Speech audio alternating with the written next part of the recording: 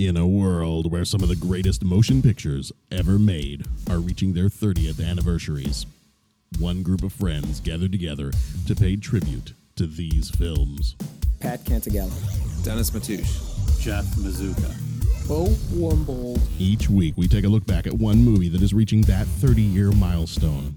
Whether you love seeing these films in the theater or enjoying them for the first time at home, we invite you to join us this year as we travel back in time to 1986. I am your host, John Reed, and you're listening to the 30-something Movie Podcast.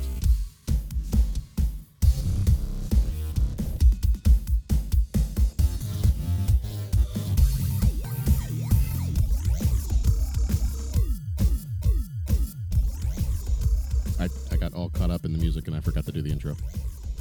All right. That's all right. All right. This is not the 30-something dancing podcast. This is episode number 56. It's a milestone in some countries. Episode number 56 of the 30-something movie podcast. Whip me, beat me, take away my charge cards. We'll be talking about Space Camp this time around. Why do you guys look scared? Was it something I said? I don't want to be left alone in space. Okay. Well, in space, no one can hear Pat's children scream. That's right. Mm-hmm. That's right, man. All right. Well, just to get us started off here, we do want to warn everyone that we do spoil the events of the movies we talk about. So if you have not seen it yet, where have you been for the last 3 decades? But you may want to watch the movie first. If you don't care about being spoiled, stick around. We could probably give you some reasons why you should go watch it or avoid it completely. We would also like to ask if you are enjoying what you're hearing, or if you're not. If you're not, then you don't necessarily need to do this. But if you're enjoying what you're hearing and want to leave us some feedback, would you go over to iTunes right now and leave us a review? We would appreciate a quick review on iTunes. Let us know how we're doing and what you're enjoying, what you'd like to hear more of. We're doing this because we love to talk about movies and what they mean to us, but we also want to hear from you all, the lovely, lovely audience. So I am joined, as always, by my illustrious co-hosts, Pat Cantagallo and Jeff, the Maestro Mazuka. All right. Yeah, there you go. First of all, what does illustrious mean? Illustrious? Yeah, you keep using that word. I'm a little concerned. Like, are you insulting us? Illustrious. It means, like, luster means shininess, and illustrious means, like, more than shiny. More than shiny. Yeah, it's like if you were infamous. Oh, infamous. Yeah, illustrious. It's like you know how the kids today, when they say sick, they mean like it's cool. Mm-hmm. So illustrious means like you're so shiny, you're cool. Oh wow, that's pretty awesome. It's like you're bling. Does anybody still say bling? I don't think so. Oh God, we're that old. Okay, Yeah. that's not cool. All right. All right. Well, so I have Jeff and I have Pat with me tonight. Dennis may show up at some point, but that's the story of his life. So we got a few things that happened lately. The Oscars. We're recording this on Monday, February 29th. Happy Leap Day, by the way. I've been leaping all day. I chose not to. Leaping and me don't agree with each other, so unless it was a quantum leap. You have to stretch first. If it was a quantum leap, I'd start leaping. So where would you leap to if it was a quantum leap? If it was a quantum leap, where or when? Well, where being a function of time, so I guess when. Okay. You can only leap within your lifetime, can't you? Are we going with the rules? Are we going with the rules of the TV show? Sure, let's stick with the rules of the TV show. Ah, man. Okay. The last time that Guns N' Roses was in concert. Good call. And that they were good. Guns N' Roses. Yeah, the Guns N' Roses. Not Guns N' Roses now. Okay. Yeah, I would do that because I was still a little bit too young to see them in concert, and I hear they are getting back together, but I think it's just for one time, and it's in either California or Nevada, and I'm not going to California or Nevada. So I think you and I were talking about this, Jeff. We said they're going to need to record this and put it out somewhere. Someone's got to record it. Someone will record it. Yeah. It'll end up on YouTube, and it'll be the greatest video to come out in a long time. I'm going to be so happy. I'm just going to start crying. I'm going to play it for my students. I don't care what song they do. Do it. So where would you leap to if it was a quantum leap day? I mean, we know that my choice was the best one, but I mean, you guys can have the runners up. I don't know. Pat, you look confused. I don't even know where to begin on this one, man. If you Leap could, to anyone. any day in your lifetime, where would you leap to? See, this question wasn't on the pre-podcast notes, so I'm just not prepared. Anywhere in my lifetime? You sound like a Calling candidate. audible here. You sound like a candidate in a presidential debate. Is my understanding there would be no math during the debate. A candidate. I could sound like a couple candidates in presidential debate. Yeah, but this is a family-friendly podcast. So let's not do Yeah, it. I know. You know, I think I would leap to some time when Roger Ebert was giving some sort of presentation. That would be fun. I really wish I had gone. I'm kind of cutting into. I'm giving Pat time to think about this. Yeah. I wish I had gone to when they did the Ebert Fest at University of Illinois. Mm-hmm. Of all the years I was there, I never went to any of the times where Ebert was talking. Really? Yeah. That's disappointing. It is disappointing. I think I told you about the time I was supposed to be the person that was going to escort Bill Paxton around campus. Did I tell you about that? Yeah. And then I ended up getting sick, and they ended up like replacing me with somebody. Even though I got better, they replaced me with somebody else. And I'm like, I'm not going to sneeze on Bill Paxton. It's going to be fine. Yeah, that was sad. That's tough. Game over, man. All right, Patrick, what do you got? All right, I gave you time, Pat. I vamped for you. Now it's your turn. Yeah, you know what? I can narrow it down. I probably would leap to like, one of the Formula One races that Senna drove. One of his great races. Maybe like 1993 Donington Park in England. Well, that was a good one. It was. I mean, if you watch him drive, he did some of the most amazing things in a car, like in the rain, that was unbelievable. So like that, or maybe, his like 1988 Brazilian race, or I don't know, probably something like that. Something where Senna drove, or I think I'd say that. Anyways, I think I'll go with that because I've got a laundry list. It would be probably like some motor race. Some bike race or some Formula One race that just, was pretty awesome, and I wish I was there for it. So, okay. All right, Yeah, fair enough. that's acceptable. All right. Well, in other movie news, the Oscars did happen. It was last night, and Mad Max Fury Road almost swept everything. But the one that I was really surprised on, and we will not take 20 minutes to talk about it, but Sharon said as soon as they announced it, she's like, oh, great, your podcast for the first 20 minutes is going to be talking about this because you're still upset about it. The song from the Bond movie, The Writing's on the Wall, got Best Original Song. Yeah, Pat, if you're listening to the audio podcast, you can't see Pat's face right now. Sorry, that was a reaction. It looks like somebody took a lemon wedge and stuck it in his nose. And that was my reaction when I found out that song won. What was he up against? I mean, what was he up against? Talent? I don't even know. Actual talent? Let's see. Lady Gaga did one song. Here, I'll pull it up. Best original. This is the time on the show when we search for things for you. All right. Best original song, Oscar 2016. We'll go to the nominations. All right, and the nominees are Earned It from 50 Shades of Grey by The Weeknd. Manta Ray by Racing Extension. Simple Song number 3 by Youth. Yeah. Okay, that is. Till It Happens to You was from The Hunting Ground. And Writings on the Wall. Yeah. I didn't remember hearing those other ones, the Manta Ray and the Simple Song number 3. I don't know. It is what it is. They didn't ask my opinion, and they're worse off for it. Yeah. All right. Well, the only other movie news that I've got is, and I am going to totally blank out on his name right now. The actor, George Kennedy? Yes, George Kennedy. Yeah, George Kennedy died. Yeah, George Kennedy died yesterday. He was Father O'Malley, the priest, on the airplane in Delta Force. Mm-hmm. And he was also in the Naked Gun movies and a whole bunch of other stuff. But I guess he died yesterday. He was 91 years old. So good for him. So he made it 30 years after he got rescued off the airplane. So that's not too bad, not too shabby. Right.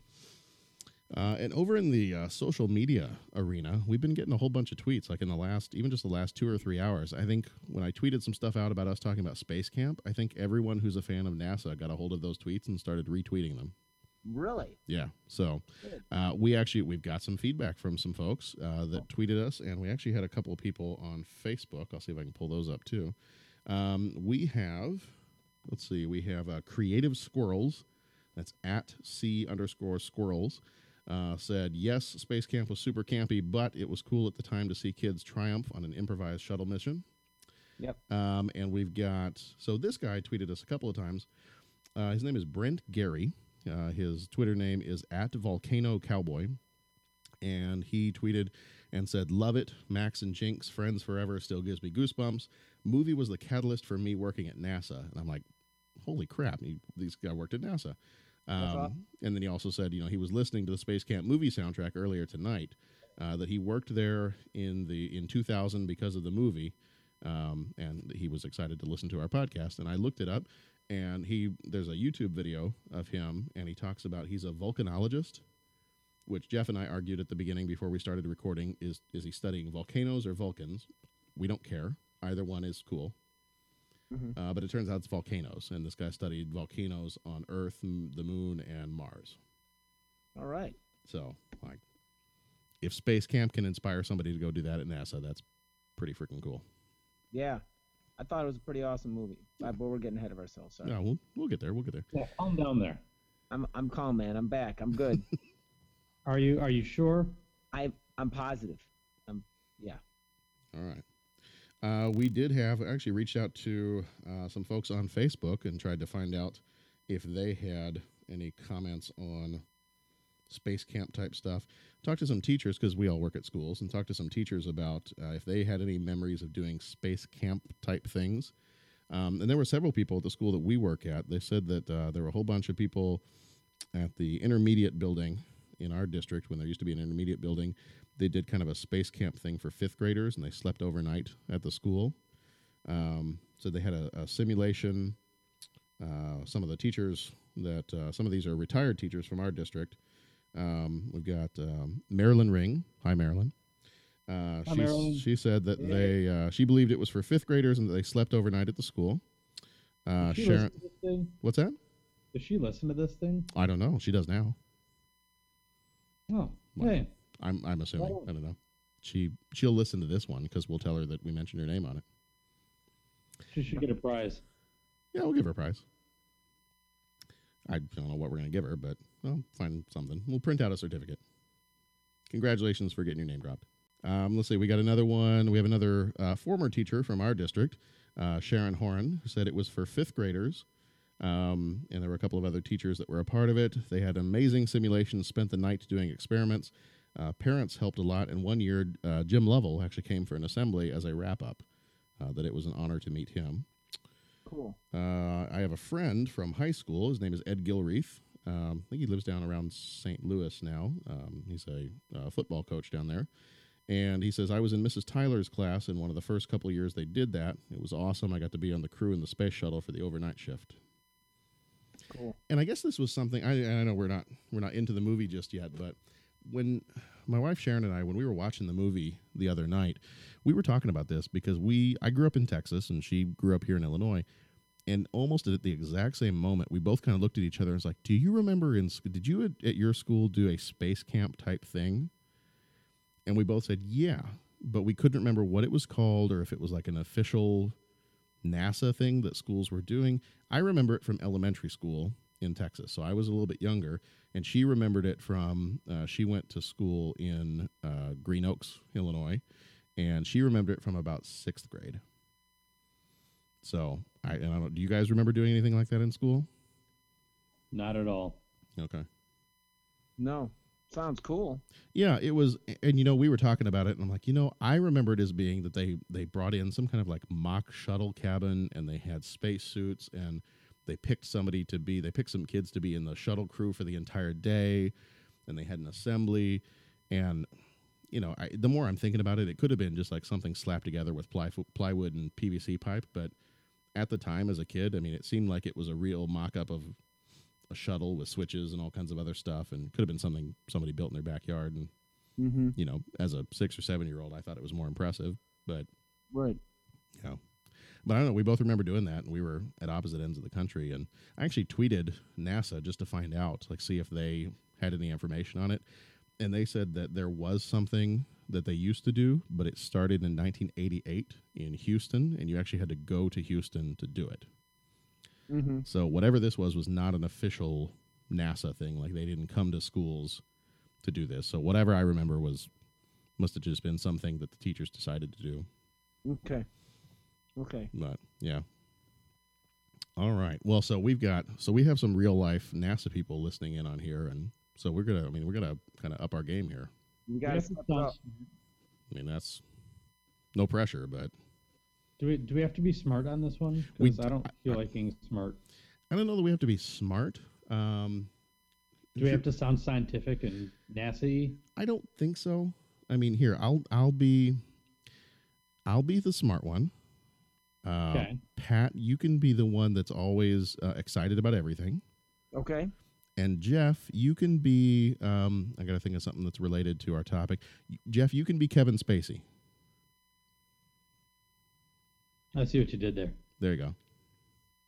You see what it's not like if I would have said Spacey, then that would have been insulting to you because then that would have been like you're an airhead. But I said Kevin Spacey because I know that you appreciate actors and you know. Well played, sir. Yeah. Well played. Thank you. Is he going to be Kevin Spacey like in L.A. Confidential, or is he going to be Kevin Spacey like in The Usual Suspects? I was thinking either Kevin Spacey from Seven or Kevin Spacey from K-Pax. Oh, okay. That's cool. Either one. I'm fine with either one. Whatever you want to do. There's just so much to contemplate now. I can't even figure it out. I want you, Yeah. by the time we're done recording, I want you to walk in with a cardboard box and just have it sitting next to you. If you don't peel your bananas, though, that's going to weird me out. I'm just saying. Jeff, what's in the box? Thank you. Thank you. Those are listening to the audio podcast. Jeff did just walk in with a cardboard box. Seems a little small to have Gwyneth Paltrow's head in it. Ooh, spoiler alert. Sorry about that. That was. Oh, I killed that, didn't I? You ruined it. Yeah, I totally ruined the end of K-Pax. All right. Well, let's get going here. All right. So the movie we're talking about tonight is Space Camp. This one came out June 6th, 1986. Was rated PG. There's really not a whole lot in this movie. There's a little bit of swearing here and there. It classified the drug use as smoking cigarettes in the control room at the NASA control room, Space Camp control room. So I guess if that's the extent of your drug use, then. The director was Harry Weiner. He had done the movie House Arrest, and he did several episodes of Veronica Mars and the Felicity TV shows. The producers on this one were Patrick Bailey. The only thing he produced was Space Camp. And Walter Koblenz. He did All the President's Men and a few other things. The writers on this one were Clifford Green, who was sometimes known as W.W. Wicket, and that's what he was known as in the credits of this one, which Star Wars fans will know that as the full name of Wicket the Ewok, or kind of maybe a hint at Wicket the Ewok. Apparently he did that when he wasn't proud of his work and he just wanted to make sure it didn't like get attached to his real name.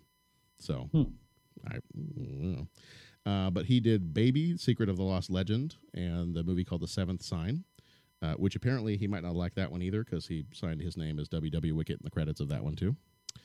We have Casey T. Mitchell was another writer on this one. Did a TV movie, Fatal Lessons, The Good Teacher. Never heard of it, but it's out there. Music was done by this guy named John Williams. I've heard of him. Yeah. He did some stuff. He had some stuff. Familiar. Yeah. I don't know. I mean, we'll play some of his music later, but I don't know. It's when you've got a name like John Williams, it's basically being like named John Smith. It's like you can't distinguish that from anybody else. He did some movies, Star Wars, Indiana Jones, Jurassic Park, and everything else ever made. Let's see. The budget on this one was $18 million, and the box office on this one was a whopping $10 million. So they did not quite make their cash back. This one is starring Kate Capshaw. She played Andy Bergstrom. She was also in Dreamscape and Just Cause. Leah Thompson played Catherine Fairley. She was in Jaws 3D, Red Dawn, Back to the Future, Howard the Duck, and the TV show Caroline in the City. Kelly Preston played Tish Ambrosi. She was in Twins, Jerry Maguire, and From Dusk Till Dawn. Larry B. Scott played Rudy Tyler. He was in The Karate Kid, Revenge of the Nerds, and Iron Eagle. Joaquin Phoenix, or in the credits, he is known as Leaf Phoenix, because this was his first ever movie, and it's back when he was known by the very natural names that his family was known by. So Leaf Phoenix played Max. He has been in Gladiator, Signs, Hotel Rwanda, Walk the Line, and Her. Tate Donovan played Kevin Donaldson. He was the voice of Hercules in the Disney Hercules cartoon. He was in Argo and Good Night and Good Luck. Tom Skerritt was Commander Zach Bergstrom, Andy Bergstrom's husband. He was in Alien, Top Gun, the TV show Picket Fences, and most recently, one of his movies was Ted. Barry Primus played Brennan. He was in New York, New York, Righteous Kill, Grudge Match, and American Hustle. Terry O'Quinn played the launch director. He was in Primal Fear, The X-Files, Fight the Future, and the TV show Lost. And then Frank Welker, who basically voiced our entire childhood. He was listed as special vocal effects, but he was the voice of Jinx the robot. He was Fred in Scooby-Doo. He was in G.I. Joe. He was in Super Friends. He was Megatron in the Transformers cartoon. He was in the Smurfs. He was in Robot Chicken. Pick a cartoon, and he was in it. He was also the voice of some of the Gremlins in the movie Gremlins. He's all over the place. Rotten Tomatoes, the critics gave this one a 40%. The audience gave it a 50%. So if you put two of those together, this movie got a 90%. Nice job, Space Camp. Way to go, Space Camp. There you go. There's some math for you. So if we've got some scientists listening, I'm the smart one here. So I put those together. Critics, 40%. Audience, 50%. That gives this movie a 90%. Nice job. Well, Siskel and Ebert didn't quite feel the same. Ebert gave it a 1.5 out of 4 stars. Siskel gave it a 2 out of 4 stars. And I just want to read for you Siskel's a paragraph from Siskel's review of this movie. Space Camp sounds like it might be the title of a Bill Murray comedy, but it's actually a limp children's film about a summer camp run by NASA for a typical Hollywood assortment of youngsters, which means no minority females. Instead, we get the usual preponderance of wasps, a cute little boy, and a token black male. So there's that. This movie won no awards. And the summary for the movie that I pulled off of Google. Andy Bergstrom, played by Kate Capshaw, is an astronaut eagerly awaiting for her first trip to space. She runs instead a summer camp for teenagers with her NASA-employed husband, Zach, played by Tom Skerritt. One night during an engine test, Andy and 4 teenage campers are accidentally shot into space, which, happens all the time at space camp. Together, the group, which includes Catherine, Leah Thompson, a pilot in training, and Tish, Kelly Preston, a ditz with a perfect memory, must work together to operate the spacecraft and return home. We're going to listen real quick to the audio of the trailer, and we'll be back in just a moment. Atlantis, do you copy? This is Atlantis. Radio check satisfactory. Over. Space Camp. Robert Pickett, Purple Team. America's real training ground for future astronauts. I'm going to be the first female shuttle commander. Catherine, you're not a passenger, you're a pilot. Fly it. Do you want space camp? My father wants space camp, but I want my head examined. Please return your seats and tray tables to their full upright position. Remember everything I read. It's a real drag sometimes. What'd you get on your SATs? 800s. And what is your name? Rudy Tyler, ma'am. Spit it out, Rudy. Rudy Tyler, ma'am! The green one right next to the red. At 0900 Thursday, we're going to test fire the engines, and some of you will be able to sit in this. To Catherine. Stand by for main engine test. She's all yours. 4, 3, 2. go for main engine test. We have main engine test. Booster B is near ignition. It's going to light. Let's get that thing operational. Go for launch, now!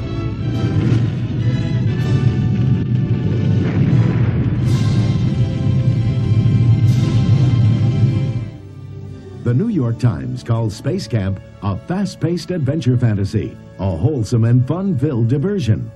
And Joel Siegel of ABC TV says this is a rare film you can take your kids to, and you'll all enjoy it. From the makers of Flamingo Kid and Prizzi's Honor, Space Camp was released theatrically in 1986 with a multi-million-dollar box office gross. And Vestron Video is offering a major distributor promotion and a national retail display contest with free trips to the real Space Camp as grand prize. Atlantis, this is Control. Do you copy? Copy that, Control. This is Atlantis. Space Camp.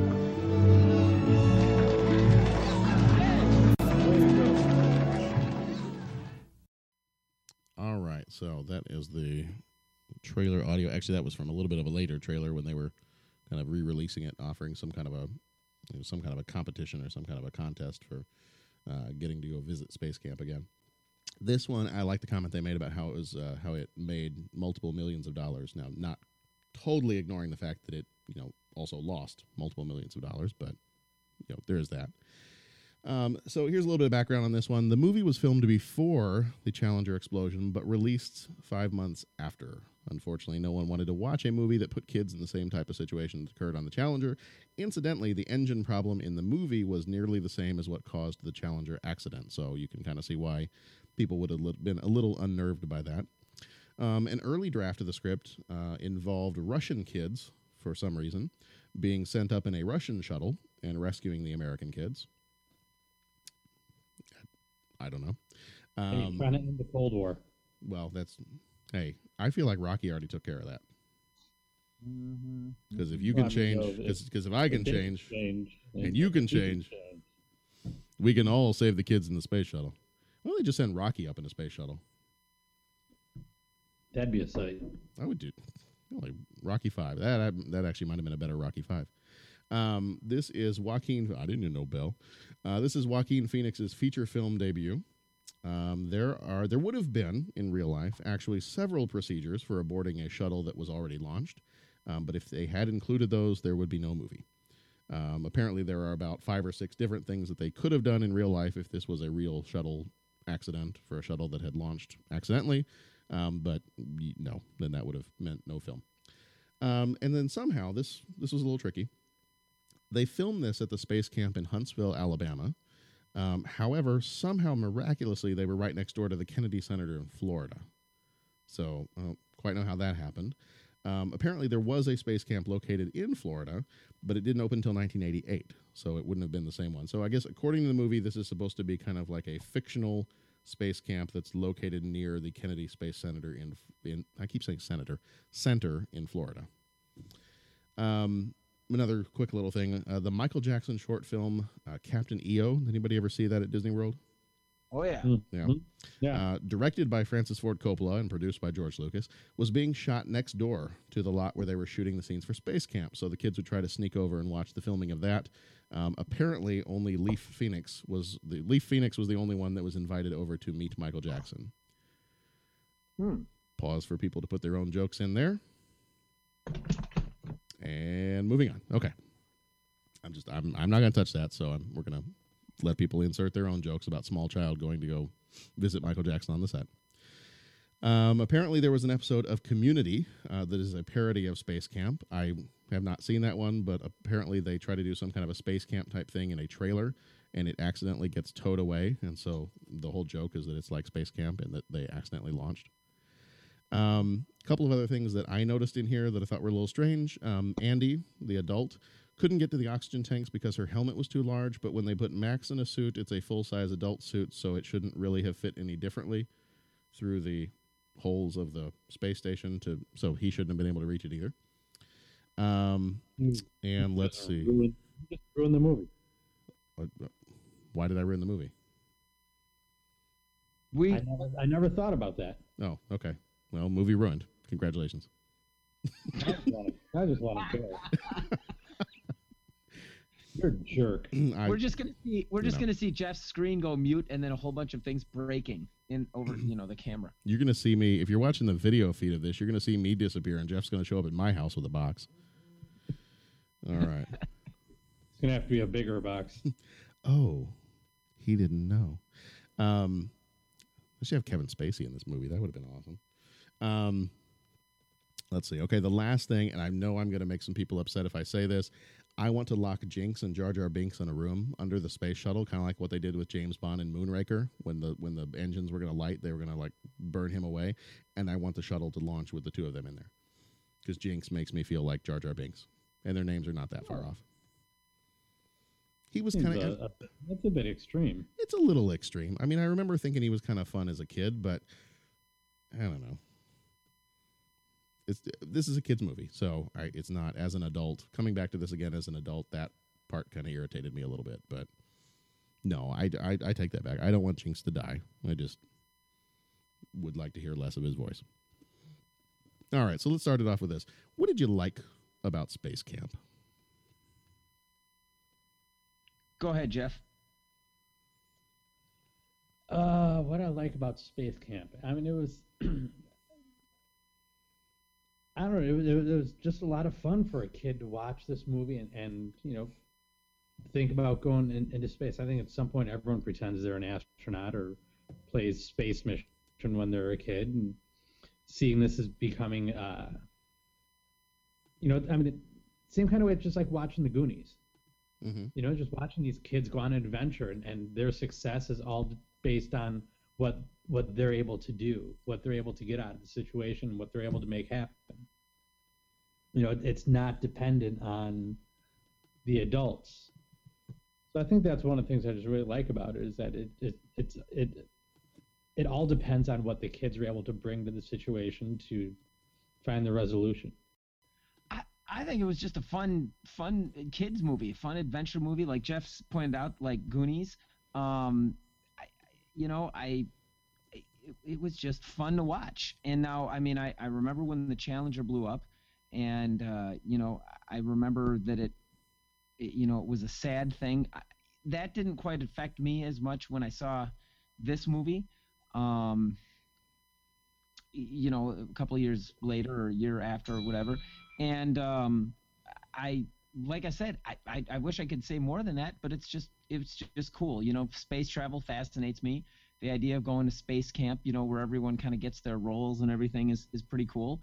I mean, the story was a little bit cardboard cut out, in that, okay, they were kind of a group of misfits and they all had to kind of overcome their own thing, and they did, and all that. And okay, suspend your disbelief because they launched the shuttle into space. But I mean, it was a cool movie. It was fun seeing kids step up and do all that stuff, and to imagine, oh my gosh, what happens if you had this little kid and you had to send him out into space, and what would you do with that? And I just think that it was that's what I liked about it. It was a fun story. Yeah. Going back to what Siskel was saying in his review. Yeah. I think he wanted, or either he wanted or he expected way too much from this movie. Mm-hmm. Like, it's a movie about kids that accidentally get sent to space. What was he hoping would happen here? Like, what was he thinking was going to be the plot, or some sort of reinvention of the Hollywood wheel, that this was going to do something new? It's kids that accidentally get sent to space. Yeah. You're not going to get much more than that. What I read from a lot of the different, and I read up on some of the different reviewers as they reviewed it in '86, and a lot of their criticism of it was the characters being way too two-dimensional. That they had very simple character flaws or something they had to overcome, and it tied it up in a very neat bow by the end, that everybody had, in non-complex ways, had kind of overcome their fears or their flaws or whatever. And that seemed to be kind of a running theme amongst all of the critics. They criticized the story for being a little bit too simple, and that not a whole lot happens and all that. But I think their biggest thing was the characterization of all the kids. They wanted a little bit more. It seemed like the critics all wanted a little bit more complexity in the characters, which I can see. I mean, I can see that there are some of the stuff that they're going through is pretty two-dimensional, but at the same time, again, it's a movie for kids, about kids. So yeah. I don't know that I don't remember watching it as a kid and being like, wow, I wish that these characters had more complex problems. Yeah, and I hate to say it, but I'm going to call a little shenanigans on this. He thinks the characters are too, and you said Ebert was one of the guys that said this or felt this way. Yeah, I think Ebert said that, and I think Siskel did too, and then there were some other reviewers from the time. And these were the guys that loved Delta Force. I mean, you're talking about two-dimensional I think they gave Delta characters. Force pretty good. I yeah, mean, it's kind of like, I'm just not, like you said, I'm just not seeing it. And it's a kids movie. I don't know. That doesn't make much sense. I think their opinions are invalid. Yeah. Well, you always think their opinions are invalid. I do. Yeah. Well, this one for me, I don't remember. I don't think I remember other than knowing that it had happened. Some people, particularly adults, have this very vivid memory of the Challenger explosion. And I, as a kid, I mean, I remember it happening, but I don't know that I have this very vivid memory of like people crying at school, or, I've seen and read accounts of people who, like, for them, this was like the Kennedy assassination. That people are bursting into tears at school and people are just in shock about it. I don't remember that. So maybe I was just, I would have been 5 at the time. So maybe I was just too young to try to remember that type of thing. But I do remember this movie, and I remember not knowing anything about there being a space camp before I saw this movie. And I saw this movie, I'm like, I want to go to space camp. Mm-hmm. And I remember asking my parents, I'm like, can I go to space camp? Not realizing that it was in Alabama, and that I was 5 years old and probably too young to go to space camp. But I remember like seeing this, be like, done, sign me up. When do I get to go? Right. And then when they did that activity at my school, I don't remember what grade that was. I remember it was elementary school, so it would have been when I lived in Dallas, but. That too. I mean, I didn't get picked to be any of the roles in, even in the fake space shuttle, they probably had a weight requirement. So I didn't get picked for any of those roles. And I remember little John looked like a butterball turkey. I didn't get picked for any of those roles. And he probably ate too much butterball turkey. That's the problem. And I didn't get picked for any of that stuff. And I remember being really upset about that. In fact, I probably have a more vivid memory of not getting picked for the mock space camp thing they did at my school than the actual Challenger explosion itself. Mm-hmm. But again, 5-year-old priorities. But yeah, I remember, and I haven't seen this movie since I was a little kid. So I probably watched it the one time and then haven't seen it again since this week. And I vividly remember, just being excited that there's the idea of there is this space camp out there where you could train to be an astronaut. And that there might be some way you could accidentally go to space, too. Yeah, accidentally head out to space. Speaking of space, men. Hey! Hey, Dennis is here. Hey. So we're talking about what we liked about the movie. We were reminiscing about our childhood. So if you want to talk about how you remember the Challenger explosion happening when you were middle-aged, go ahead. Were you in college at the time? Was it college? I was actually a freshman in math class. I was in algebra. Algebra 2, by the way. I was Algebra 2 freshman year, and Mr. Graham was the teacher. And Mr. Hotek, the assistant principal at the time, I believe, got on the big PA, and it was, the announcement over that there was an accident, the space shuttle Challenger blew up, and everybody was just kind of like, wow. And then they turned on some of the TVs, and we saw some of it, and so there was a prayer. It was a Catholic school, so obviously there was a prayer for it, and that's where I remember being. It was in second row, second seat, Mr. Graham's class. So I do remember exactly where I was when that blew up. Yeah. So we were kind of going through and talking about what we liked about the movie. We talked a little bit about, we kind of brought up that the critics did not like the movie. They thought that the characters were a little too two-dimensional, but so far we had all kind of agreed that, it's a fun movie for kids. Who cares if they're two-dimensional, because it's a kids movie and it's kids going to space, and that's what kids want to see. Yeah, I mean, it just by the nature of it, it's kind of far-fetched, the old accidentally. So I mean, it just, if you drop all that and you don't go into the whole critical elements, yeah, it's an enjoyable movie as a kid. You watch it later and you could see that, but again, through the eyes of a kid, it's totally fine. I think it's an enjoyable film. I still think it's an enjoyable movie. I have fun watching this movie. I don't have any, I don't think too hard about it. I don't try to make it something it's not. No. But I still enjoy watching this movie. I found it at the library, a year ago maybe. I checked it out, watched it again, just because I remember watching when I was a kid. Yeah. So I think it's a lot of fun. Yeah. I said, the only part that got on my nerves was a little bit was some of the Jinx stuff, but kind of the boy and his robot thing. I mean, that was kind of sweet. That was kind of nice. some of the Jinx stuff was just getting on my nerves a little bit, but I guarantee you as a kid, I probably thought that was the coolest thing ever. This like combination BB-8 ball robot and whatever he was. But other than that, I mean, yeah, just a fun movie. And, I obviously as a kid, I wasn't looking for I'll go back to you on this. Three-dimensional characters, but is this one of those movies that if it's on TV, you finish it if you pick it up halfway through, or are you able to turn it off and go do something else? If I have nothing else I have to do, I'll finish it. Okay. Like, unless there's something pressing going on that I have to attend to, I'll keep it on and watch it till the end. Okay. I may not sit and give it my full attention. I might keep it on in the background while I'm working on something else. But yeah, if I had nothing else to watch and I just was keeping the TV on while I was working on something else, then yeah, I'd keep it on. And Pat? Yeah, I think I'd put it on. And I think the movie was relatively, I don't want to say fast paced, but I think it kept it moving. To keep the audience, probably figured that its audience was going to be 12 or 13-ish years old and needed kind of the quick attention span type stuff, or younger.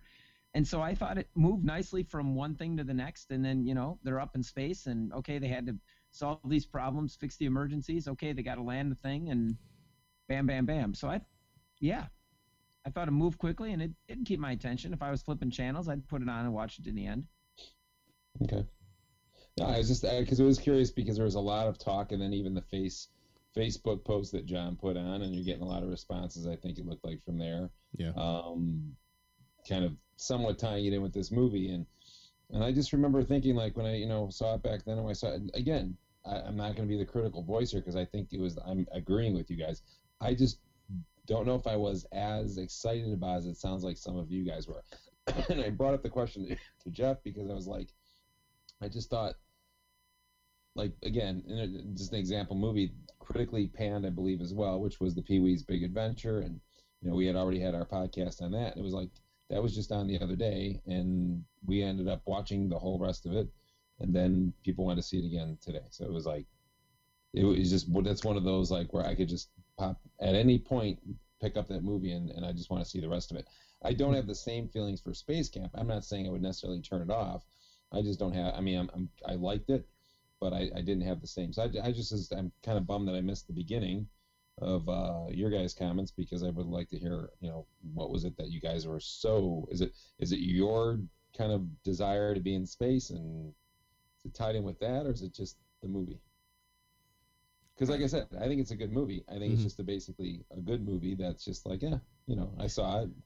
I keep it on in the background, like John said, but I don't know if I would sit down and watch it like, oh my God, it's on again. Space Camp's on. Yeah.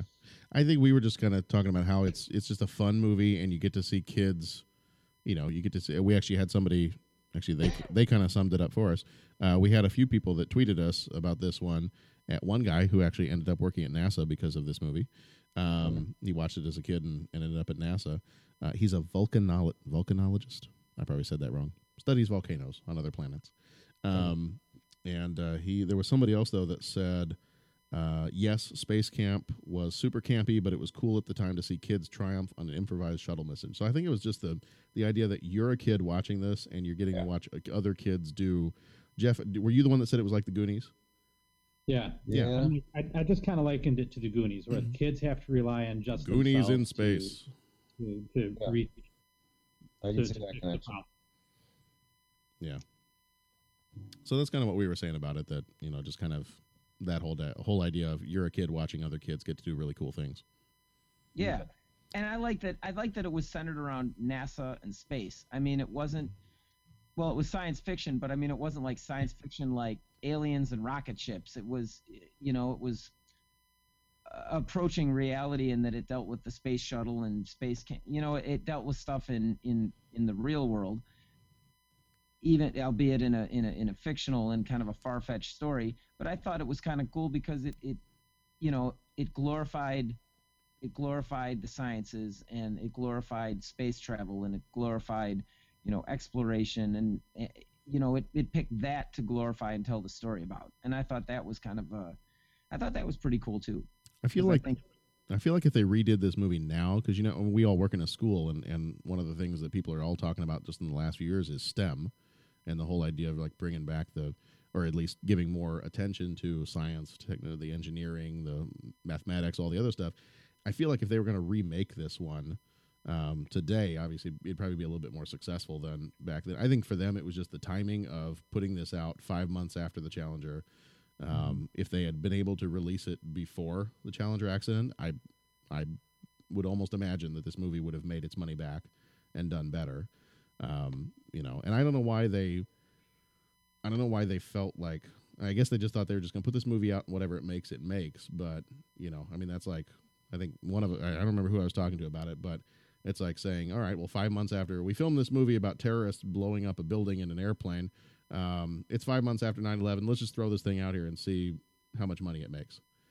Yeah. So I feel like if they had made this movie just a little bit earlier, then it might have done a whole lot better than it did. It was just horrible timing on their part. Bad timing, bad circumstance, obviously bad for the people of the Challenger, but it's like, if that Challenger succeeded and you had McAuliffe on there and, you know, you had the teacher on there, right. I mean, it almost would have been perfectly timed, right, following the success of that mission. But yeah, the way it went, then probably the dilemma, I think, to release it or not release it probably was, maybe this helps get the space program back in a good light by showing this movie. You know, why do we shelve it? It's not like it's going to be necessarily insensitive. Right. It's not like the terrorist thing, the 9/11, that would be more insensitive to everybody that, you know, that died in that situation. We're here. Those people were doing something they loved, and almost they might have thought, well, this is going to help bring some of that love and excitement. This is what those people shared getting on that Challenger. They knew what they were getting into, and it might actually hopefully bring it back a bit, because it took a hit after all that. Like, why are we sending people, you know, and they're dying? And I don't know. I think if you're the studio, I don't know, what do you do? You've already made the movie. What would you do? Yeah. I mean, I'm curious what you guys would do. If you made the movie, you have the film pretty much done. It's pretty much edited and being in the editing process at that point. They're just going to start promoting it. Now, all of a sudden, the Challenger blows up. What do you do with that movie? Do you just wait years? Do you, you know, what's your call there? I mean, you got what you think is a good movie. It's promoting that, you know, space exploration. Yeah. But you just had this tragedy happen. What do you do? I might wait a little bit longer. It seems like, and from reading, obviously I was 5 at the time, so I don't remember too much of it, but reading from, you know, different people's responses and at the time, and reading some of the critics and how they responded to it, that was nearly I feel like it was the first sentence, or early on in the first paragraph of every review I read, was this was coming too soon off the heels of the Challenger disaster. So if I'm the person that's in charge of that movie studio who's releasing this movie, I might just hold on to it and wait until it's at least a year after. Okay. You know, give people a year, and then maybe as you're trying to reignite, because it looks like there were several attempts to reignite the whole idea of space camp and space exploration starting in about 87 or 88. There was a whole explosion of, like, they built a couple of other space camps starting in about 88. So maybe if you hold on to it for another year and a half, and then once there's a little bit of time, a little more separation, then you bring it back out. Okay. So I just think no matter, I feel like maybe even if you wait a year, I still think no matter when you brought that movie out, unless it was 3-4 years down the road, I think they're going to bring up the Challenger. Yeah. And I think they probably figured that, you know, and what are you going to do? Yeah. Well, and there was even, what was it? Was it the Star Wars Attack of the Clones, the episode 2? That came out in 2002? Yeah, 2002. Yeah. So a year after 9/11, there was supposed to be a scene in that movie when it's the scene where they're chasing, Anakin and Obi-Wan are chasing the bounty hunter through the skies of Coruscant in that kind of car chase scene that's at the beginning. Okay. And there was supposed to be a scene where either they run into or they cause one of the speeders or one of the ships to kind of veer off and crash into a building and kind of topple the building. And I guess they ended up going back and cutting that scene out, even though it was a year after 9/11. They're like, yeah, no, we're not gonna put that scene in there, and they cut that out. With this movie, it's a little tougher because it's the whole premise of the movie, so it's not like you can just cut out a scene to help people feel better about it. Yeah, and I think it's it's a little bit of a difficult call, just because, the terrorist was something that was an act of, it was an attack, evil attack, and this was just an accident. People, like, if you had a car racing accident, you not have the movie released about car, but that's what people chose to do and love to do, and it's like anything. I think that it was more of I don't think it was as financially. I understand in the end it might have been the bad call. Maybe you wait a little bit, but I don't think that it's an insensitive call. Yeah. Yeah. So what about? I don't think they did anything morally offensive. Like if you release something like the other stuff, you're trying to not obviously pour salt on a wound. I don't think that would be the case with this one. I think that this is a movie about loving space exploration. Right. It's kind of like, what would the crew of the shuttle want you to do? They want you to release the movie. I think that would be like they wouldn't want you to not release it. Right. Well, and I think like what they were doing was wrong, or somehow and I mean, it makes it a negative versus a tragedy and accident, which is what it was. Right. And I wonder if the kids that this movie is geared towards, if the biggest issue would have been that the parents are more traumatized by what happened, and so they don't want their kids to go see a movie, whereas the kids, I mean, I remember seeing this as a kid and thinking, and I didn't think one thing about any shuttle explosion. I just thought this is a really cool movie. So maybe it's more of a hang up for the adults at the time to say, I don't really want my kids going to see something that, just happened in real life. Mm-hmm. No, that could be part of it. Well, do you guys have any favorite scenes or quotes from this one? I love when Jinx comes in and saves the day at the end. Yeah. He's like, his little arms are grabbing onto the doorway, and it's a lot of drama. Just long enough for Tom Skerritt to make the connection between what Jinx is saying and the fact that they're using Morse code trying to get in touch with him. Yeah, that was a good scene. I like that one. This one, and I don't know if I've ever shared this with you guys, and I had totally forgotten that it was from this movie. I have an intense fear, and this is never gonna play out anywhere. I have this intense fear of floating in space and dying. You do. I do. That's right. I remember you saying this. That's why when the movie Gravity came out, I saw the trailers for that, and I'm like, no, I'm not going. Gravity? No, I will not watch it. Wow. I will not watch it. Some people are afraid of sharks, and some people are afraid of snakes, and some people are afraid of, I don't know. I have this intense fear of being lost in space and floating away. Like that whole scene in 2001 where he's just floating away in space, that terrifies me. Yeah, just Gravity would do it to you. Like the whole idea of there's nothing I could hold on to like get myself back is. I think Gravity in a theater, IMAX would have killed you. Yep. Nope. I won't do it. But I didn't remember until I was watching this with Sharon just the other night, and it's the scene where Max starts floating away, like he breaks off that little piece of the satellite dish on the space station, and he starts floating away with the oxygen tank, and I'm sitting there going, oh my God, this is the movie. Like, this is the reason.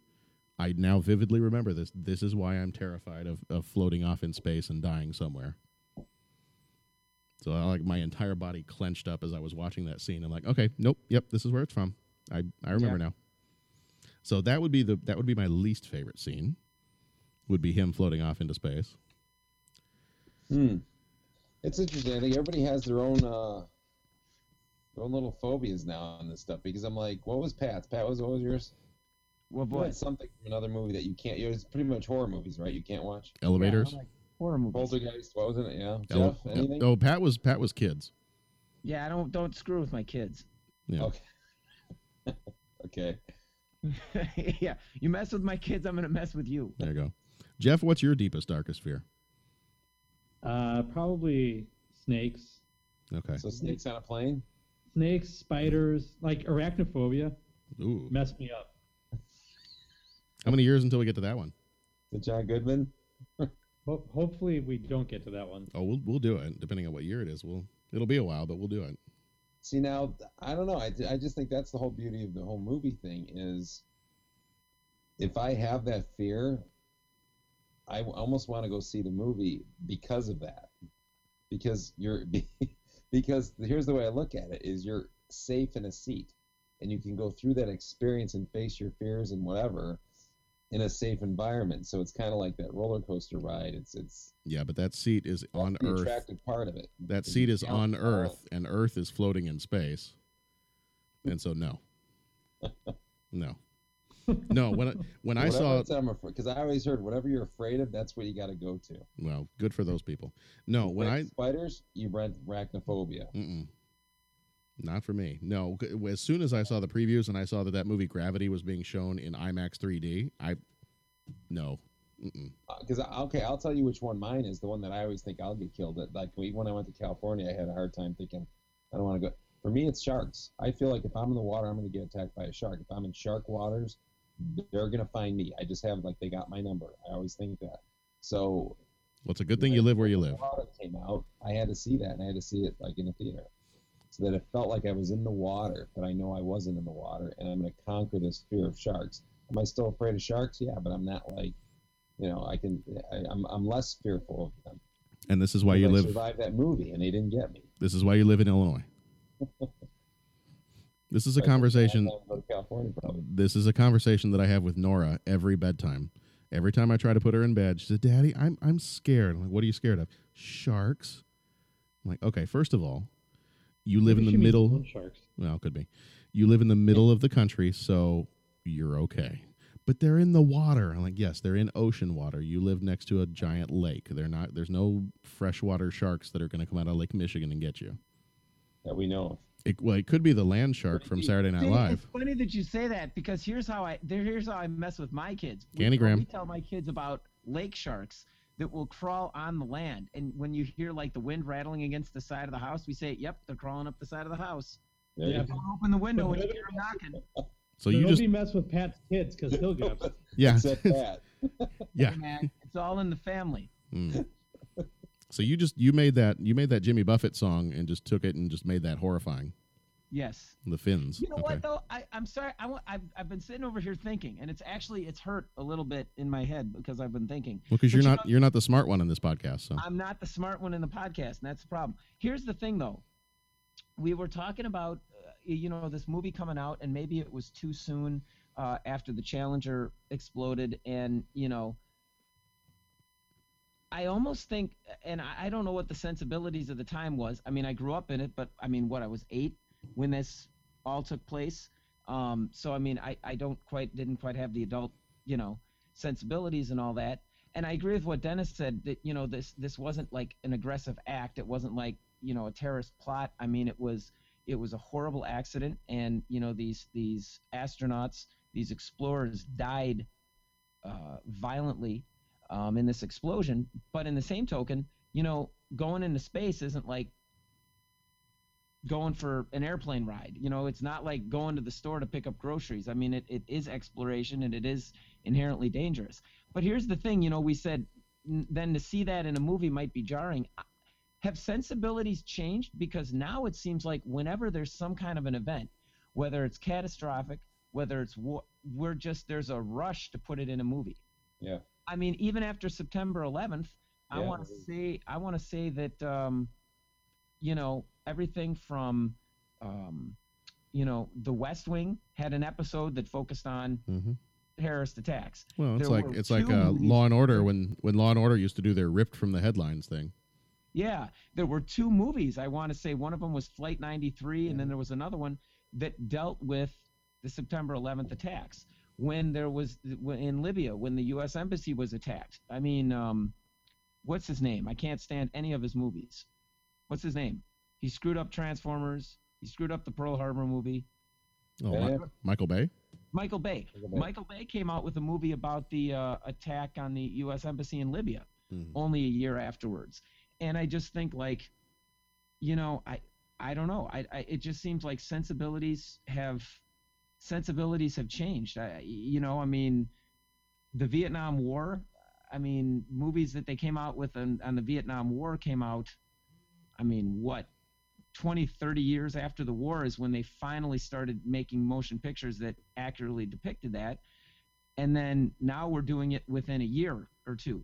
Stuff's coming out. I mean, you look at American Sniper or Lone Survivor. I mean, that's stuff that only took place 5 or 6 years ago.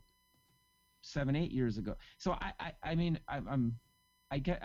been thinking about that, and I kind of jump back. Have things changed, or has that always been the way it is? It just seems like now we want to see it in movies, whether it's accurate, factual, complete BS. Well, and wasn't it just like a couple of years ago? Didn't they have the movie with the whole thing about Dan Rather, and he kind of the controversy surrounding him that he got in trouble? Didn't he end up getting fired for it?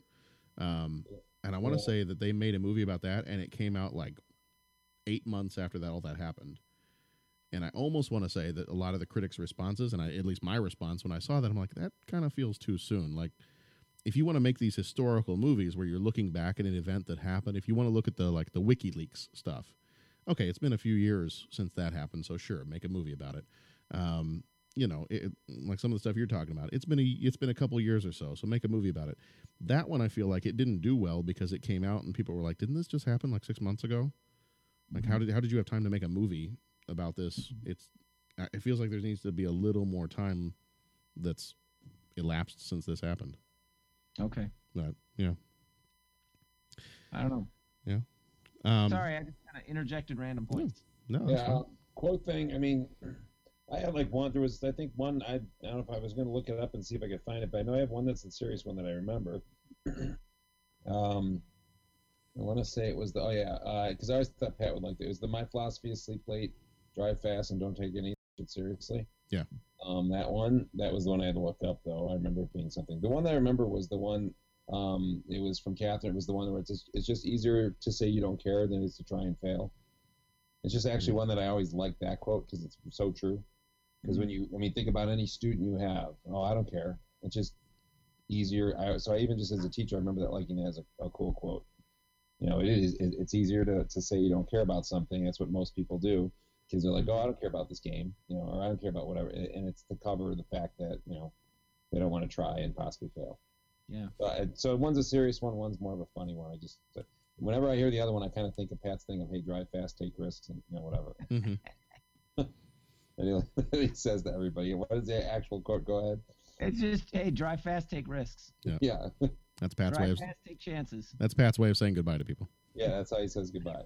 Yeah. So whenever I hear that one, my philosophy is sleep late, drive fast, and don't take any of this shit seriously. I think that's yes. Where Pat and I wonder which came first. Did Pat kind of modify it off that and just threw out the other part? Yeah, Whereas Pat and I have this weird thing at school where sometimes, and even if there's kids in the hallway, it'll be like when we're walking away from each other, it'll be like, I love you. Yeah. And Pat's like, love you too. And there's just kids going, what is going on? I don't. I think one of my favorite scenes and goes along with favorite quote is, I mean, of course, as a Star Wars fan and even as a child, I loved all the stuff in there, like all the stuff thrown in about Star Wars. But I think my favorite scene is when, and of course it's right before the horrifying scene of him floating out in space, is when Max is like, he starts freaking out and he can't do it. Like he can't go save Andy and get the oxygen tanks. He's freaking out, and then the one guy gets in the microphone and just goes, Luke, use the Force, Luke. And then you just see the look on his face, and he's like, yeah, I can do this. And then he goes off and does his thing.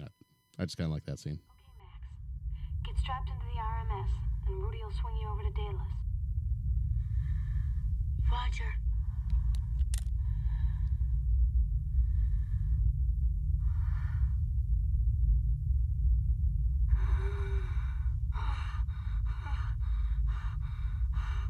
No way!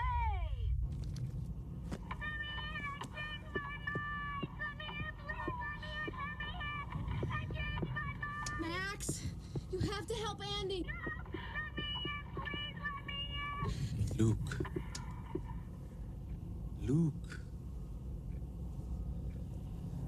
Use the Force, Luke. Stretch out your feelings.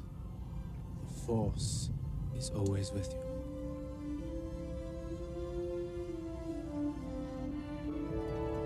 Go, Max. You can do it. You can do it. It was cool that they each had a redeeming point to them, and it was cool that guy that did it, whoever the mission commander was, the guy that was kind of there because he got a Jeep if you went to space. It was like, and all the training and all that, he didn't really take it seriously or give a hoot. But then when there was an emergency situation, he was the calm one. He was the one that, helped that kid through. He was the one that, hey, you can fly this. You are a great pilot. When they were all sitting there and freaking out, he was the one that said, hey guys, we're wasting oxygen. We just got to stop talking, And so I like that he had that. And I like the way they wrote the character. I don't know if it was cheesy. I guess it makes him 2-dimensional and not 3-dimensional because he should have, I don't know, whatever. But I just thought that was cool. Actual joyful moments in this movie that were just, you could feel the excitement. And maybe it's not, and we've said this already, maybe it's not the best movie in the world. Maybe it's not the best writing in the world. But there were times where, like, when the people were excited about, they found that they could communicate with the shuttle, or they knew that they were still alive, and you just kind of, you cheered along with them because it's just fun. Yeah.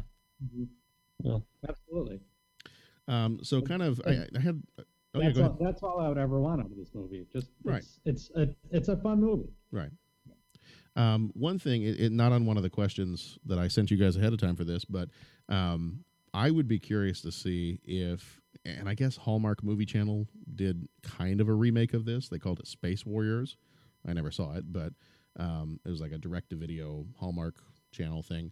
But I would be curious, especially given kind of the resurgence of like STEM education, and you've got all these different companies that are trying to create like their own shuttles, like the SpaceX stuff, and the is SpaceX is that Richard Branson? No, that SpaceX is SpaceX different? I think SpaceX is different, but I mean, I don't mean to interrupt you, but have you seen any of the stuff they're doing with that thing? Aren't they doing a launch like in a week or two? Well, I think they're doing launches all over the place, but when they launch it, they try to recover the stage 1 rocket booster. Yeah. And there's videos on YouTube. They launch the rocket and then they land the thing. They land the rocket booster back on the pad without it falling over. Nice. And you can find on YouTube. It is unbelievable. And all the fails, like the thing flips over, it falls over. And most recently, I think about a month ago, they were launching a rocket. They send the capsule into space. And then they land the rocket on a drone ship somewhere in the Pacific Ocean. And it's not like an airplane landing, like the rocket just, it's like a reverse of the launch. And I want to say that whoever this guy was, they said it was like 8 or 9 years ago, they were saying, oh, that'll never happen. You can never do that with rockets, And this guy said, well, I'm going to figure out a way. And he's whoever, who it is? It's the guy that owns Tesla? Yeah, I was just looking it up. It is Elon Musk. Yes, it's the guy that owns Tesla. And, I mean, he's doing all these amazing things with rocketry and, these test launches. And NASA's going to be able to use it because when he fires these rockets, he tests, like, one of the fail-safe, the thing that ejects the pod that all the capsule, the crew capsule, he's testing the emergency thing for. Sorry, I get a little excited about it. But anyways, that SpaceX thing is, if you find any of that stuff on YouTube, it is amazing what these people are doing. Yeah, Richard Branson's is called Virgin Galactic, and he's the one that's trying to do the commercial space flight stuff. But yeah, I keep every once in a while, I keep looking at the SpaceX stuff, and I wonder, like, especially now, I mean, we haven't. When was the last shuttle accident? Was that 2003? 2004? It's been a while. Yeah, it's been a while. Could you do this movie today? Like, given the resurgence of, computer coding for kids and STEM and all this like space exploration stuff, and could you remake this movie today and have it be more successful? Could you do a new Space Camp? I would say, yeah, absolutely, you could. Yeah. And again, I don't know too many of the younger. That makes me sound like an old man. I don't know too many of the younger actors that are out right now, like people that would play kids. But I feel like you get a batch of some of the kids that are fairly well known today, or you don't have to be well known, I guess. But get a batch of kids and have them recreate this same kind of idea where they're in some kind of a space camp and something happens where they get blasted off into space. And yeah, I feel like we said, I feel like some of the biggest problem with this movie is just the timing of it. So if you did it again today, then, and that would give you a chance to show off some of the stuff. And I feel like that's what this movie was doing, it was almost like a PR machine for NASA. Yeah. And you could do the same thing today, show off some of the SpaceX stuff, show off the Virgin Galactic stuff, and do some of that and do that through a brand new movie. Yeah. Mm-hmm. I think that'd be cool. I mean, there's a lot of kids that are already checking out like The Martian, right. Which was awesome. Interstellar. And you know what? If you did, around... yeah, I mean, if you did a new, let's say you did a remake of Space Camp, you did it today, and you made it rated PG, just like the original one, I'd take my kids to go see it. Yeah. As long as it wasn't something that I wouldn't take Nora if there was any like really intense stuff because she's only 5. But I'd totally take John to go see it because he loves computer coding. He loves all the science stuff. So, do you do a remake you're gonna have obviously way better effects and things like that. But do you do a remake based on the same exact story? How they get up there? Do you find a different way, and are they up there for a different reason? And that would be the interesting. Like, do you stick with that same sort of somewhat implausible? Oh, they launched the space shuttle, or do you figure out another way to get them up there? I think I would do it as it's more of it's set a few years from now. Like don't say what year it is. Set it a few years from now for when, commercial space flight is a reality, and maybe you have a group of kids go up there on some kind of a field trip, or they've won some kind of a contest, so they get to go up in maybe space flight has been going for a year or so, and they get to go up there on some kind of a field trip or a contest they've won. And then once they get up there, something happens to the adults so that the kids are separated from the adults. And I'd even be curious to see, if you had a group of these kids that at least knew enough about it, there you get into the implausibility part of it, because it's not like anybody can just pick up a space shuttle and run it. But, maybe not even have any adults on board and have them have to try to figure out a way to get this thing back down or get it docked with a space station. I don't know, something. But yeah, I feel like you could do it today, change up the story a little bit and make it fit with whatever the technology, because they don't, space shuttles are all retired now, so I mean just that method of going into and out of space has changed. But yeah, make it fit with the times. And it'd be kind of cool. I just heard today that they've got some people in Hawaii practicing to live on Mars. Did you hear about that? Is that that Mars One thing they were going to do? I think so, and they're just trying to see how people would do with, they've got them living in these, these shelters or whatever that would simulate like it would be on Mars, and they, whenever they go outside, they got to suit up and they got to solve problems together. They're just trying to see how people would respond and handle it and everything like that. And they say by the 2030s they want to start putting people, sending people to Mars. Yeah, they have. I looked it up real quick just to kind of see what it was, to see like their dates for when they wanted to do that. Their idea is they wanted to establish a permanent human colony on Mars by 2027. They are, their first flight, in which they do kind of like a trial lander to see how it goes. Their first flight they've proposed to be 2020, and their first flight with an actual crew of humans on it would be in 2026, and that's a crew of 4 people is what they've kind of proposed. And then the idea, and this just started a few years ago, but they've talked about they're going to be the first, I guess in their proposal, these people, whoever is agreeing to go do this, are going to be the first permanent residents. Like there's no plan to bring them back to Earth ever. So if you go do this, you go live on Mars, and that's it. 2026. Is it 2026 is when they're saying? Crews will depart for their one-way journey to Mars starting in 2026. Subsequent crews will depart every 26 months after. Yeah. So you think about that. I mean, you think about these people that have proposed this stuff. That's really not that far away. It's 10 years away. And that's not far at all. Right. And so I feel like if you wanted to redo this movie, redo it with something like that, where people are involved in a project like one of these, because now it's not confined to NASA. Space Camp, it was confined to NASA. That's about the only way you could get anybody into space. And nowadays, it's like anybody with, a few $1 billion can, if they want to throw their money towards space exploration or commercial space flight or whatever, then go for it. You can. Right. Make it happen. That'd be cool. I'd like to see a remake of this. I'd like to see a remake still geared towards kids. To kind of just the same way I think this movie tried to spark that interest. I'd like to see them do something like this and do it again. Right. Now, granted, it didn't make its money back at all, so I don't know that they'll ever do that. But if there's half a brain in Hollywood, they might try it. Mm-hmm. Right. Yeah, it's just an interesting story of how they're going to get up there again. What's the motivation to get up there? Is it an accident? You know,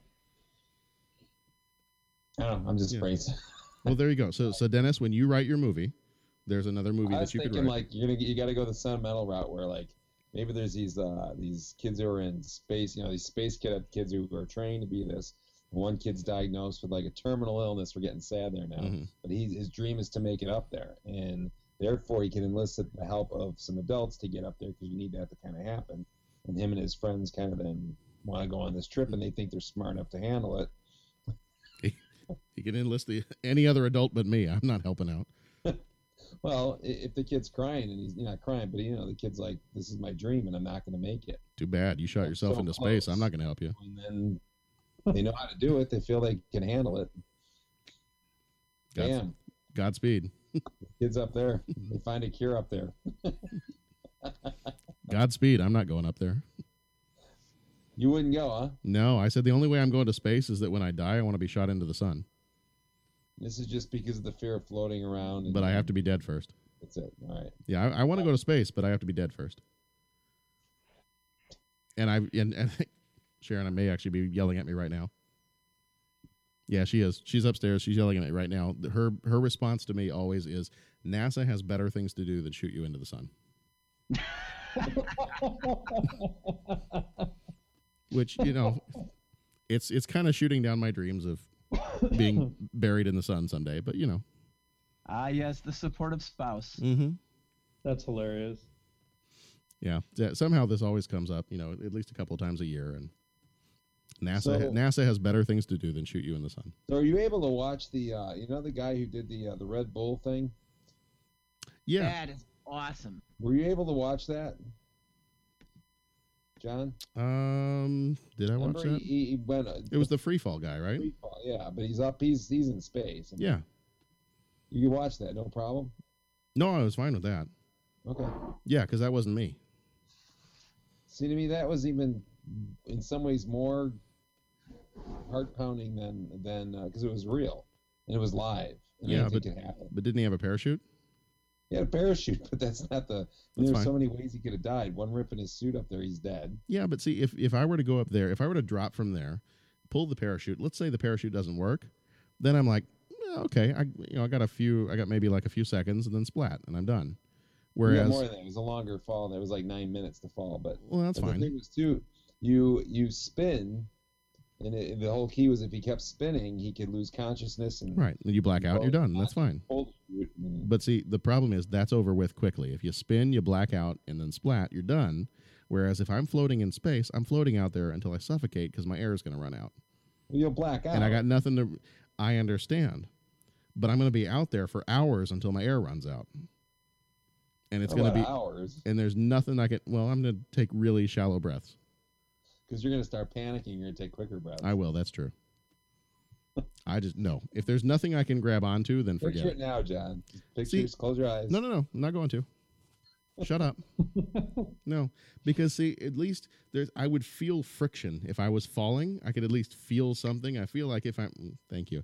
I feel like if I was out in space, it's just floating. And that's the part that I don't like. All right. So what would be if you were to give a one-sentence summary, so we kind of end every show with a one-sentence summary. If you were going to give a one-sentence summary for someone who was, maybe they found a copy of Space Camp just floating out in space somewhere, and they brought it home, and they were going to pop it into their DVD player, what would you tell this person that they said, hey, Dennis, hey, Jeff, hey, Pat, hey, John, I've got this copy of Space Camp. Should I watch it? What would you say to him? One sentence. Okay, I'm going to go first because mine will probably be the less exciting of all of them. Mine would be, it's not a bad rental. Get it from the library. I think your kids will enjoy it. It's a good movie to watch with the kids. It'll be fun. It's not groundbreaking. It's not the most amazing movie in the world, but it's a good time. Boom, done. Okay. That's it. There you go. I think for me, I'd say it takes the adventure element from the Goonies and drops it into space. You guys hear me? Because my computer is kind of glitching out. Okay. Houston, we've lost Pat. Pat, can you do this in Morse code? Pat's gone through the ionization window. We don't have any contact with Pat anymore. So, okay, Pat, if if you can, I was gonna say, Pat, if you could flash us, that wouldn't be a good idea. Short video. All right. Well, Pat's opinion is no longer valid. He probably rejected the question anyway. He probably did. He tends to do that. So my computer kind of glitched out when I think the last question was happening. Can you guys? Oh, okay. So yeah, give us your one sentence. One sentence. Fun movie about kids going into space. There we go. You heard it here first, folks. That's it. That sums really up. Do anything on the other poster. than that. I think that was on the poster. My sentence summary, I think, would be it's a fun movie, especially if you love the idea of being an astronaut. Even just the scenes of space camp itself, just getting to try out those different machines and stuff like that. If any of that in any way was exciting to you, then absolutely you should go see this movie. Let your kids watch it. And I think because you've got so much interest in science and technology and other stuff nowadays, I think it's a perfect movie that would still interest kids today. So I would say absolutely, definitely go watch it. Now, did you cover the other questions, John, or no? No, you know what? We didn't get to... so for anybody who's listening to the podcast, we didn't get to... I had some questions on some of the actors. Joaquin Phoenix. This is Joaquin or Leaf Phoenix's first role.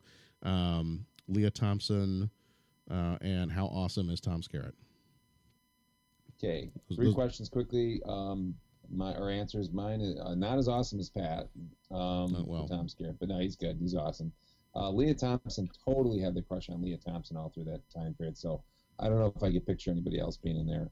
How are you going to feel with Leah? In that time period, Leah Thompson was... How are you going to feel when we get to Leah Thompson and Howard the Duck? Yeah, well, yeah, that was when it started to lose it. But yeah, okay. I don't even count that movie because it didn't exist in my head. Okay. Therapy, got rid of it. And then the other one is the Joaquin Phoenix. It's hard because I would say you got Signs. Yeah, you got Signs. And I like him in Reservation Road. I saw the Signs. And then Ladder 49. Even though everybody might go to the obvious Walk the Line, Johnny Cash one, which is definitely a great performance, obviously. I like him. I remember him more. I like him in the other movies. Ladder 49. Yeah, I would have gone Walk the Line. I would go with Parenthood. I thought he was great. Yeah. Parenthood. I mean, everyone was great in Parenthood. That was such a brilliant ensemble cast, but I thought his character in that movie was just really well portrayed. And I'm going to go with Signs just by the reaction of the reaction when the TV, the scene from Signs when the alien's on TV in the news? That's like one of your favorite signs. That's one of your favorite scenes from any movie, I think. It is. And he walks by, but see, it also is partially not just because of what you see on the TV, it's Joaquin's reaction to that. The way he reacts to it is just awesome. It's just perfect. Yeah. Tom Skerritt is awesome. Leah Thompson. Love Tom Skerritt and Top Gun. Yeah. Tom Skerritt was awesome. Leah Thompson, what was the question about her? Like, was she miscast? Was that the question? Some people kind of complained that her character was just not as strong as some of the other characters she's played in other movies. They feel like she was either underused or she just didn't do a very good job. I don't know. I mean, I thought she did fine. I felt like she had a better performance in Back to the Future, but well, yeah, she was more prominent character there. I guess. Well, she was supposed to be a prominent character here too, but I don't know. I didn't notice her any better or worse than any of the other characters. Yeah. And are we talking about awesome movies Joaquin Phoenix has been in? Yeah, like what's one of your favorite movies? Because this was his first one, so we were just kind of saying real quick what some of our favorite movies were of his. As a bad guy, Gladiator, he was awesome. And then as a good guy, I'd have to go with Alien. Sign. Whatever the one with the Signs. And just especially because, and my favorite scene with him in Signs is when that alien, alien goes away and they just like swing away and he just grabs the bat and goes to town on the alien. I thought that was pretty awesome. Yeah. So there's a baseball player in there too, so you'll love that. Yeah. Yeah. I think for Joaquin Phoenix, probably my favorites. Walk the Line. I did like that one. I liked his character. It was a supporting character in Hotel Rwanda. And I did like him in Gladiator, and I liked him in Her. Did you guys see that one where the guy falls in love with his phone? He like falls in love with the whatever version of Siri. Yes, Scarlet, I think. Yeah. I like that. I liked him in that one. I thought it was good. It was. Now, have people seen Reservation Road or no? I haven't. Drama. It's a gutty drama, but it's. I think he was really good in that role too. But okay, I'll have to go watch that one. It's not a happy movie, but it's a. Yeah. Now Tom Skerritt, I probably if I'm gonna choose favorite movies of his. Mustache of power, Tom Skerritt. What's that? You've got a mustache of power. Yeah, he does. Yeah. I got to go with either Top Gun or Alien. Yeah. Yeah, I'd go Alien. I probably of those two I probably would choose Alien. Yeah, I don't know. Either or. I'm a huge Alien fan. I love all of those Alien movies, including Alien 3. We've had some debate on that, not with any of you guys, but a former host of the show, Jason, you're wrong. Alien 3 is an amazing movie, and I love it, and it's awesome. Mm-hmm. He and I have argued over that for a while. I like that movie. I like all the Alien movies. But yeah, no, I would probably pick that one as one of my favorites of his. And Leah Thompson, for her, I'd probably go the Back to the Future movies. Yeah. I think it's my favorite of hers. All right. Well, I think that is going to do it. Wonderful. What's that? Some kind of wonderful. Some kind of wonderful. There you go. Yeah. All right. Well, you've been listening to the 30-something movie podcast. How could you get in touch with us? Well, a lot of you lately have gotten in touch with us over Twitter. I think our Twitter exploded in the last couple of hours or so. You can tweet us at 30podcast. Jeff, have you been tweeted lately? You know what? I just signed up on Twitter, so I have actually been tweeted. All right. You can also email us at 3030podcast@gmail.com. You could like us on Facebook, facebook.com/30podcast. You could call us 872-35-MOVIE. That's 872-356-6843. You could listen to us and sponsor us at the30podcast.podbean.com. Click on the Be My Patron link to donate to the show. We have said before, we're just doing this because we love movies, but there's a little bit of cost to hosting the show, so if you feel so led, we appreciate the support, whether it's listening or supporting financially. You can listen to us through Stitcher Radio, the Satchel Podcast app, Google Play Podcasts, coming soon, and obviously by subscribing to us in the iTunes Store. Once again, we would love it if you could go give us a review in the iTunes Store. I'm not going to try to tell you what to put in the review because last time we did that, Pat and I kind of messed that up, and it came out sounding really bad, and something about Chuck Norris and his tailpipe, and who knows. You tried, man. You tried 3 times, and it just kept digging the hole. That didn't. Yeah, no. I'm glad we're on the backside of that one. So in our next episode, thank you. In our next episode, because schedules are a little bit crazy and we're all teachers and we're nearing spring break time, we're actually going to be recording our episodes for Flight of the Navigator and Transformers the movie, both of those on March 7th. So if you've got some feedback for us, if you want to send us some of your memories of having your childhood devastated by Transformers the movie, we're going to bring a lot of Kleenex to that recording because otherwise some of us are not going to be able to get through it. But we're going to be recording both of those episodes on March 7th, and then we will release those over the course of a couple of weeks. So if you do have any feedback for those movies, let us know before then. Otherwise, I will say good evening to you, gentlemen. So we've had Dennis Matuch, Jeff Mazuka, Pat Canigallo, and me, your host, John Reed. And this has been another episode of the 30-something movie podcast, and we will see you all next week. I love you guys. Love you too. Take it easy. I love Lamb.